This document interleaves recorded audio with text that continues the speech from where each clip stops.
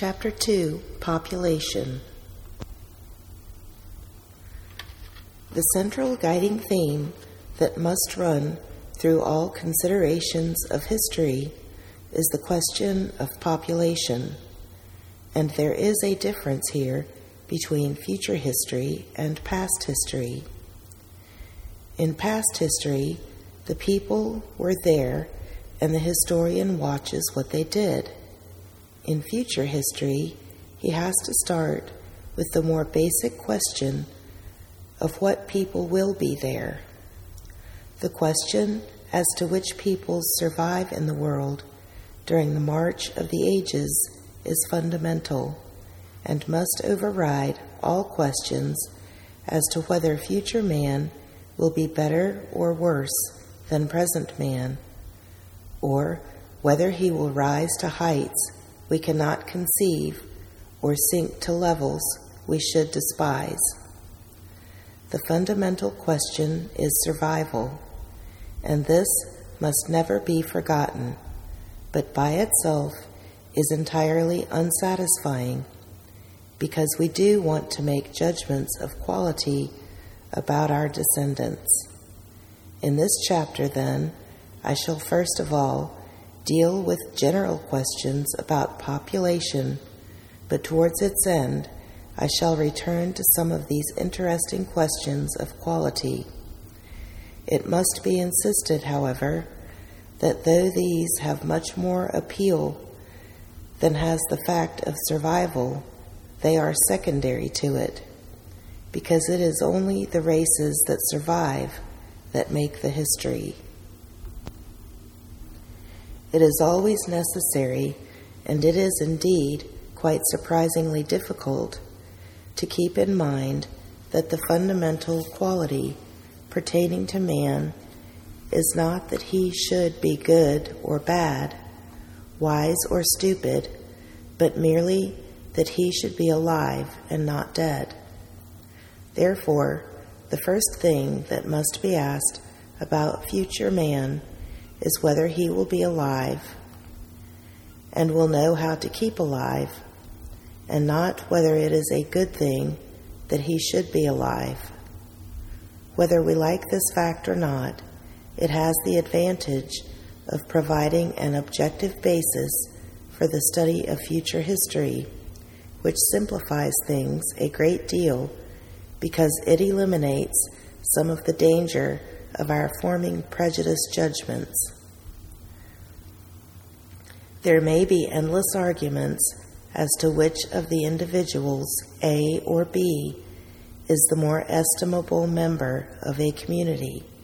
Tastes differ, and agreement may never be reached, but there is a far better chance of reaching agreement on the brute question of which of the two is likely to survive, whether it is in person or through his offspring, or by creating a successful polity for his community. These are objective judgments, and so they are likely to be free, or anyhow much more nearly free, from the prejudices which none of us can help having when it is a matter of making subjective judgments about human values.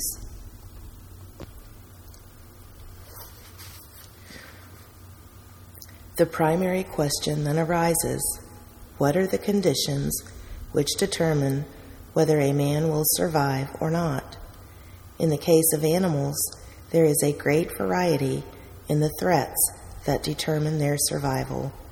Some are attacked by beasts of prey, some by parasites, some by pestilences, while some whole races of animals have been destroyed by catastrophes such as the submergence of land under the sea. But all without exception are subject to one overriding condition: the danger that they may not get enough to eat.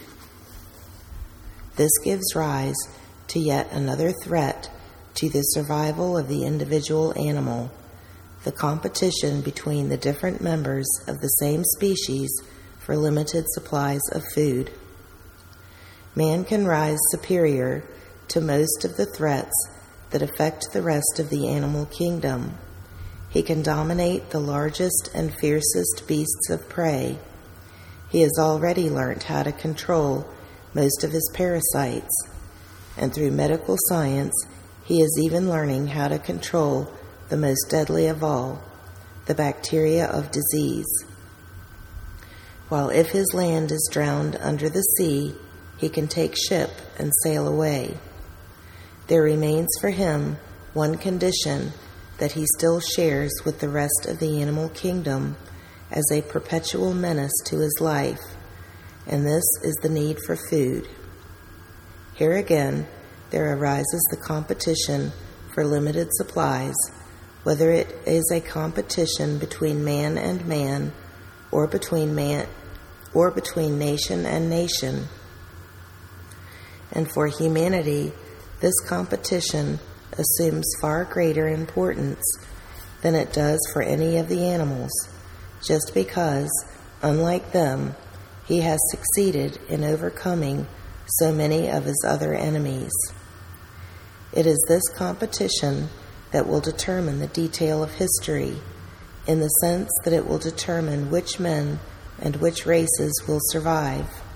But deeper than this, there lies the question of how the survivors are to keep alive, and the finding controlling condition for this is their supply of food. It is food that in the end determines the population of the world. During the past century, many writers have discussed the question of population, and they have naturally been chiefly concerned with the conditions of the present, of the recent past, and of the immediate future. Here, however, I am not concerned with a century or two, but with 1,000,000 years, and for this it will suffice to go back to the founder of the study of population.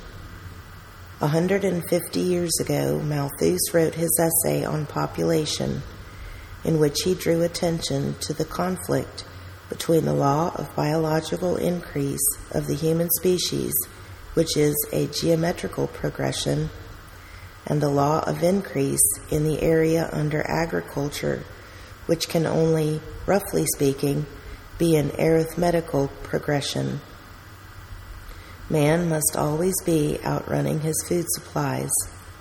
Malthus himself and others after him tried to devise ways of escape from this threat, but it has never been really disposed of, and it has only escaped the predominating attention it deserved through the accident of the history of the 19th century.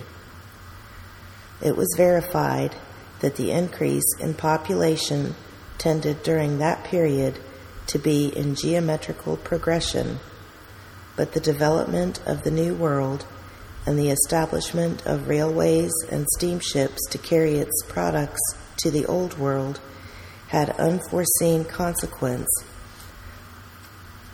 for that the best part of a century the cultivated areas could increase at a rate greater than the population. Malthus's first principle was shown to be correct, but his second was vitiated by the quite exceptional conditions of the 19th century. This era is probably now nearing its end, and the difficulties he expounded must be faced. There are no doubt many who are not familiar with the argument of Malthus, and so it may be well to describe how it works out numerically.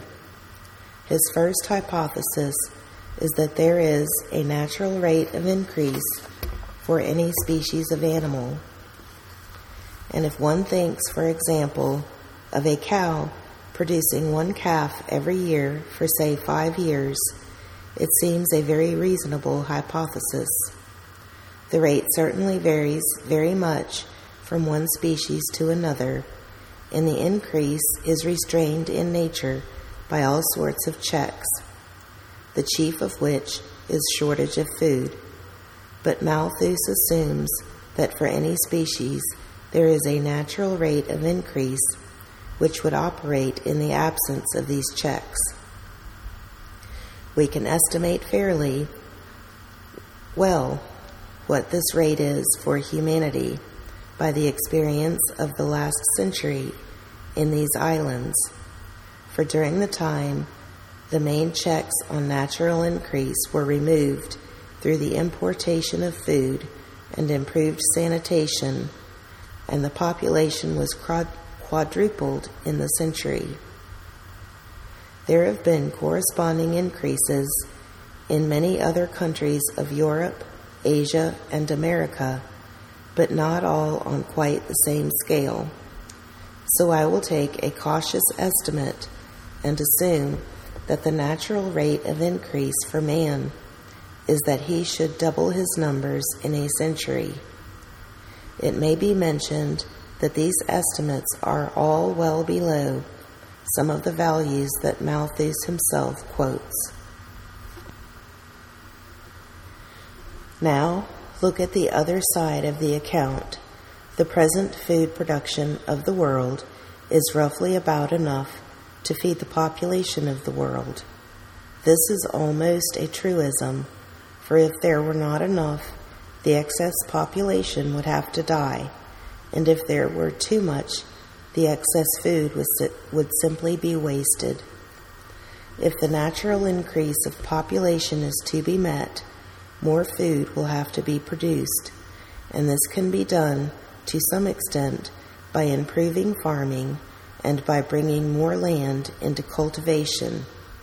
There is nothing unreasonable in saying that the food production of the world could be doubled or trebled, but it is rather hard to see how it could be raised more than 10 times on the present methods of agriculture. But it is very possible that these methods could be improved out of all knowledge, and for the present argument, I am quite ready to grant that the food production of the world could be increased 1,000 times above its present level, even though I do not believe it possible. But there is no need to stop even there, for there is the vast area of the ocean which we hardly exploit at all at present. Here again, I do not believe that any enormous increase could come out of the intensive cultivation of the sea, but for the sake of the argument, I am ready to grant it, and to take a figure beyond what anyone is likely to think possible.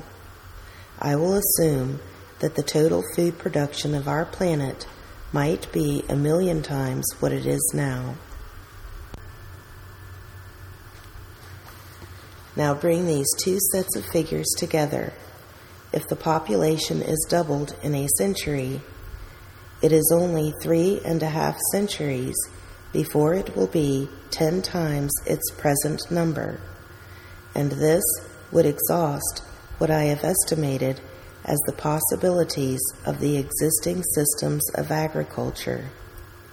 Keeping on at the same natural rate of increase, the population will have increased 1,000-fold in 10 centuries. And even if new agricultural methods should permit the production of 1,000 times as much food as at present, there would by then still only be just enough food to support the population, and 1,000 years is a short period even in the span of known past history, and quite insignificant when counted on the scale of 1,000,000 years. Again, a population that has a natural rate of increase of 1,000-fold in 1,000 years will increase 1,000,000-fold in 2,000 years, and so at the end of that 2,000 years there would be need of the enormous quantity of food of 1,000,000 times the present amount. It is evident that no increase of food production, however fantastically imagined, could cope with the natural increase of mankind for more than a very small fraction of 1,000,000 years.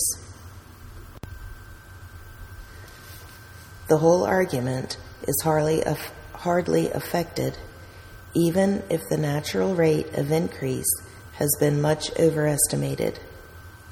Though experience is all against it, suppose that the natural increase of mankind would double the population in 1,000 years instead of 100. The only effect would be that it would take 20,000 years instead of 2,000 years for the population to multiply itself by 1,000,000. And 20,000 years is still a very short span compared to 1,000,000 years.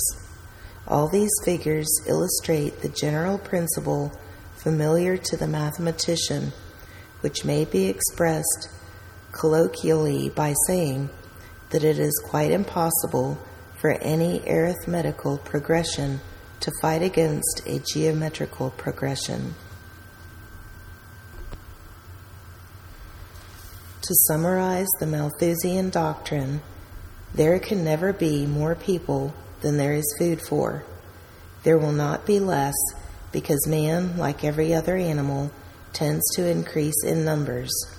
There have been a few exceptions to the rule of man's natural increase, and a most important one, which will be examined later, is present with us now, but to a quite preponderating extent. The rule has held in the past, and there is every likelihood that it will continue to hold. The straightforward way of striking the balance is nature's method of creating an excess and then killing it off by plague or starvation. Malthus himself, and other more recent writers also, have attempted to propose solutions which should allow us to escape from this threat, but nobody has found one which is at all convincing. It follows that in the very long run of 1,000,000 years, the general course of future history is most of the time likely to be what it has been for most of past time, a continual pressure of population on its means of subsistence, with a margin of the population unable to survive. There is no escape from the fact of the finiteness of the amount of food that the earth could produce, but Malthus's first hypothesis, that there is a natural rate of increase of man, is much more likely to be questioned. It may be an oversimplification to take the rate as fixed, but it is indisputable that animals, given favorable conditions, do rapidly multiply to fill the vacant spaces of the world.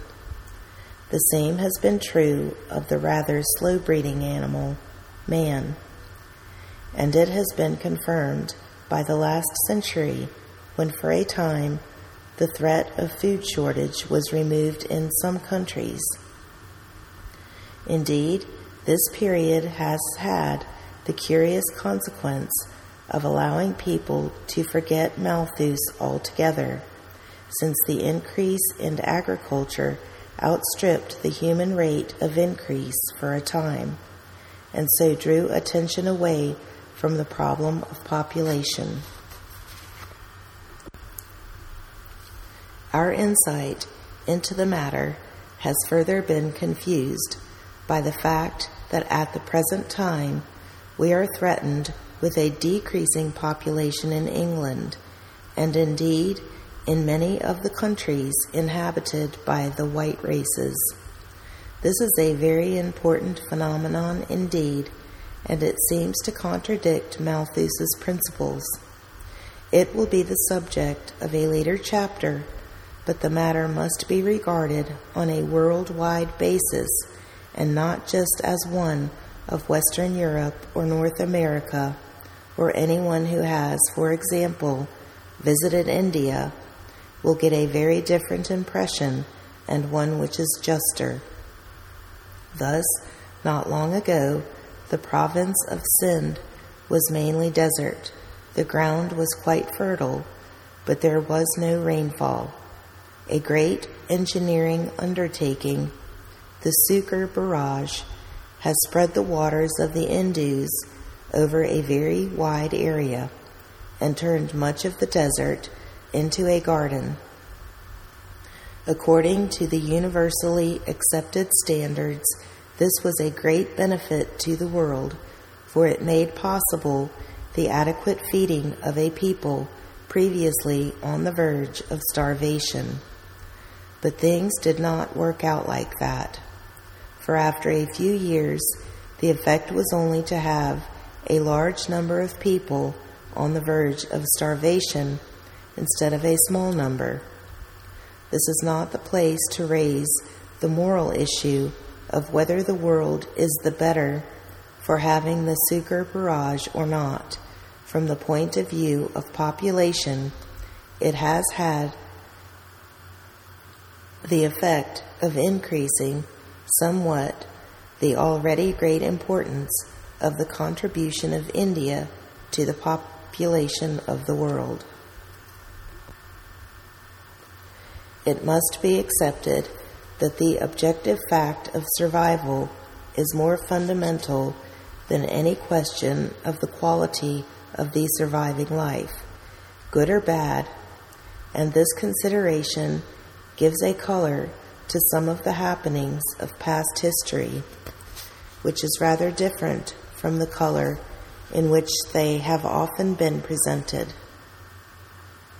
To illustrate the point, I will take an example.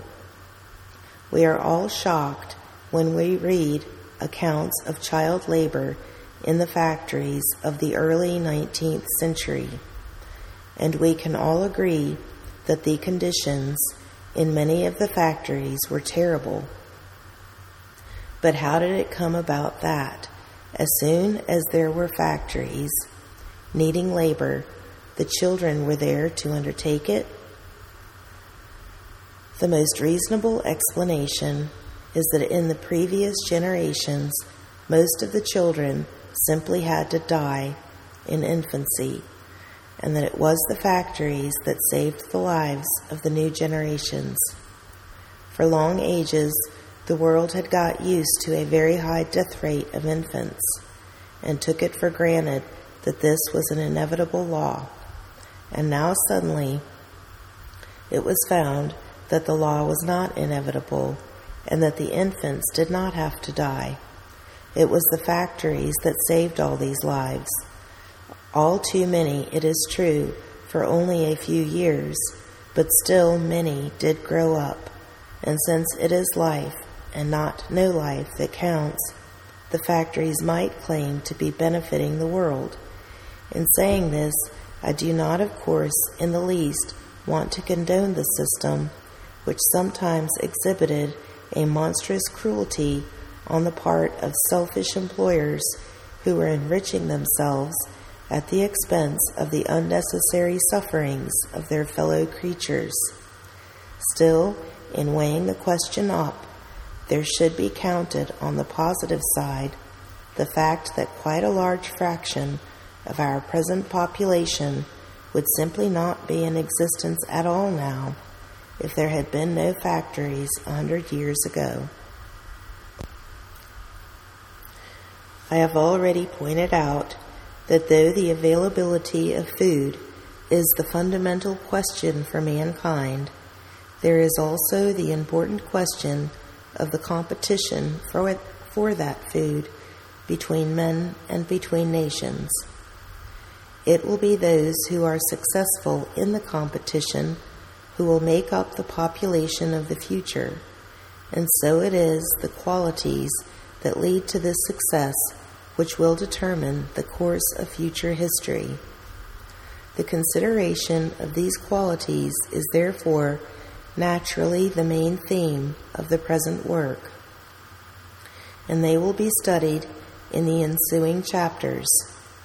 In the remainder of this chapter, I shall try to deal with certain arguments about population which I suspect may be present in the minds of some of my readers.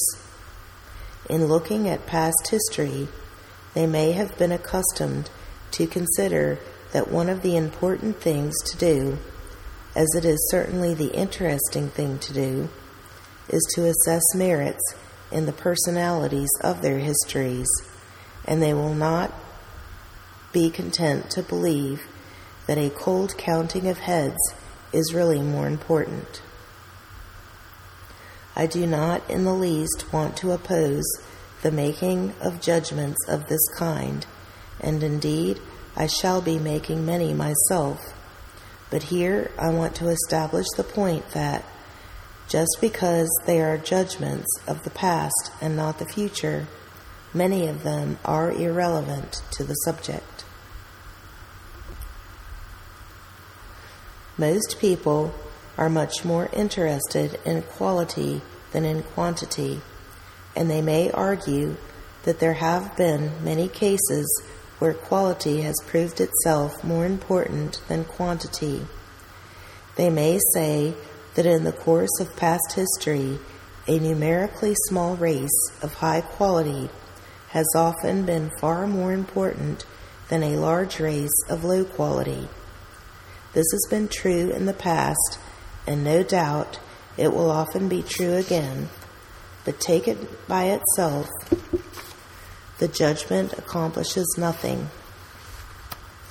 When it is said that a small race was often more important than a large one, it sometimes means that this race, in consequence of its high quality, achieved success in life in such a way as to become fruitful and multiply, so that in fact it later became a large race.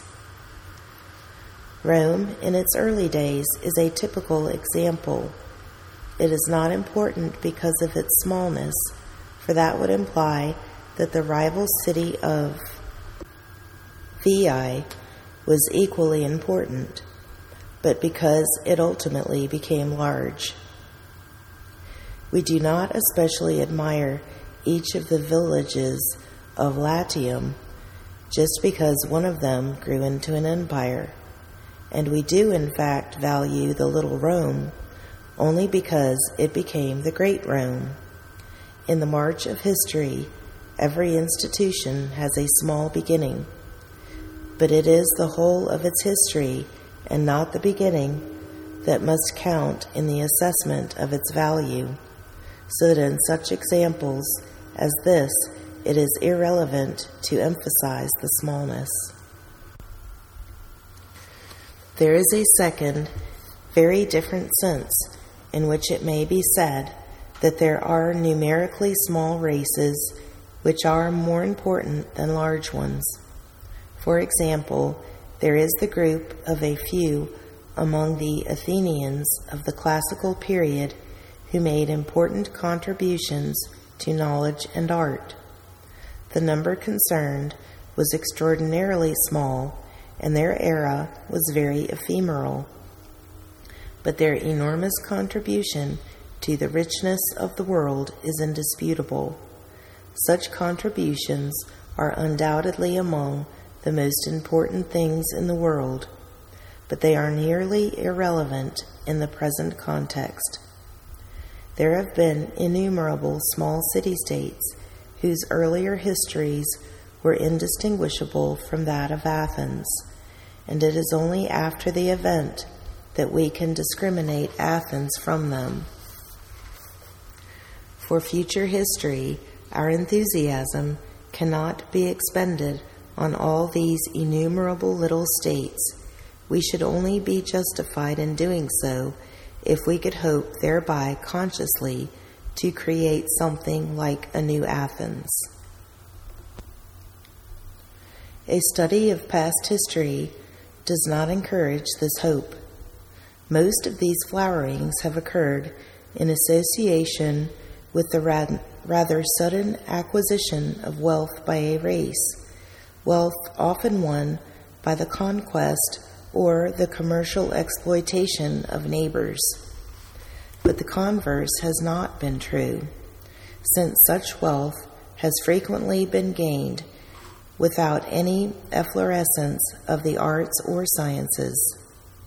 In fact, these efflorescences are what, by my analogy from physics, I have called fluctuations, representing occasional extreme departures from the average. If it is going to be hard to do anything in the way of controlling the average history of humanity, it is going a fortiori to be very much harder to control its fluctuations. To indulge in a flight of fancy, imagine that a world dictator considered that the only really important thing was to have a new school of painting as great as the Italian or Dutch schools. How should we go about creating it? To judge by past history, he would not succeed by founding learned colleges of art with elaborate provisions for competitive scholarships, but rather by creating a thoroughly turbulent world full of struggle, warfare, and injustice. In this world, here and there, cities or countries would arise, which would, through the ability of a few of their citizens, their Medicis or their Amsterdam merchants, attained a very unequal share of the world's wealth. By the time 2 or 3 dozen states of this kind had come into existence, there might be a faint hope that in 1 or 2 of them there really would have arisen simultaneously patrons with the taste of a Lorenzo and painters with the genius of Titian or a Rembrandt. Altogether, it does not seem likely that the world dictator would be very successful. If this is really the most important thing for the world, it does not seem likely that we can do much to bring it about. These examples from the past, where we can be wise after the event, give little help in suggesting how the qualities of the population of the future are to be judged. Survival is the essential factor in the making of history, and it must certainly have first place. But most of us want to know much more than this about the qualities of the survivors. What line should the historian take in making judgments about these qualities? It would be a tenable view that his duty is coldly and objectively to observe what happens, noting merely that such and such a population flourished at such and such an epoch, and holding that it was not for him to comment either favorably or unfavorably on the qualities of the population. If the future is regarded as a quite uncontrollable unfolding of events, then a cold account of it, free from all moral judgments, would be an admissible policy. The only important thing in such a view would be the purely objective question, which at some epoch the surviving population was, and what was the character of its life, even if it had degenerated to something very much lower in the animal scale than anything we have at present. But even for the immutable past, most historians do not follow this method. They do pronounce judgments, though nothing they can say can alter what actually happened, and most of us accept this very definitely as the best way to write history. If that is so for the past, how much more is it so for the future? For though our control of the future is certainly very much smaller than is claimed by the optimists, still some control does exist. To some extent, we may aspire to give a direction to the development of the world. Historians of the past have usually taken some broad idea as a guiding principle in their account of past events, and there has been a good deal of variety in these ideas. To one, it will have been the material conditions of a people that is of chief importance, to another, their political institutions. A third will be inspired by their philosophic or religious thought, and a fourth by their military exploits. Another will trace the history of a broad general idea like the development of personal liberty, while others have, perhaps unconsciously, imbibed the tenets of some long-dead, narrow political party, and have judged the events and the personalities of their historical period by that standard. Every historian must be allowed to have some guiding principle of this type as a background for his history, and I am entitled to claim this right for myself, since I have been emphasizing the fundamental position of the question of survival. It might be considered that I ought to refrain from all intellectual and moral judgments about the future members of the human race. It is simply impossible for any human being to pursue such a course because his whole life has been colored and conditioned by the habit of forming judgments of this kind. Even if I tried to do it, it would not be possible for that reason, but, guided by the examples of the historians of the past, I would not wish to do it. Though the matter of survival is fundamental, still it is permissible to show preferences between different ways of surviving.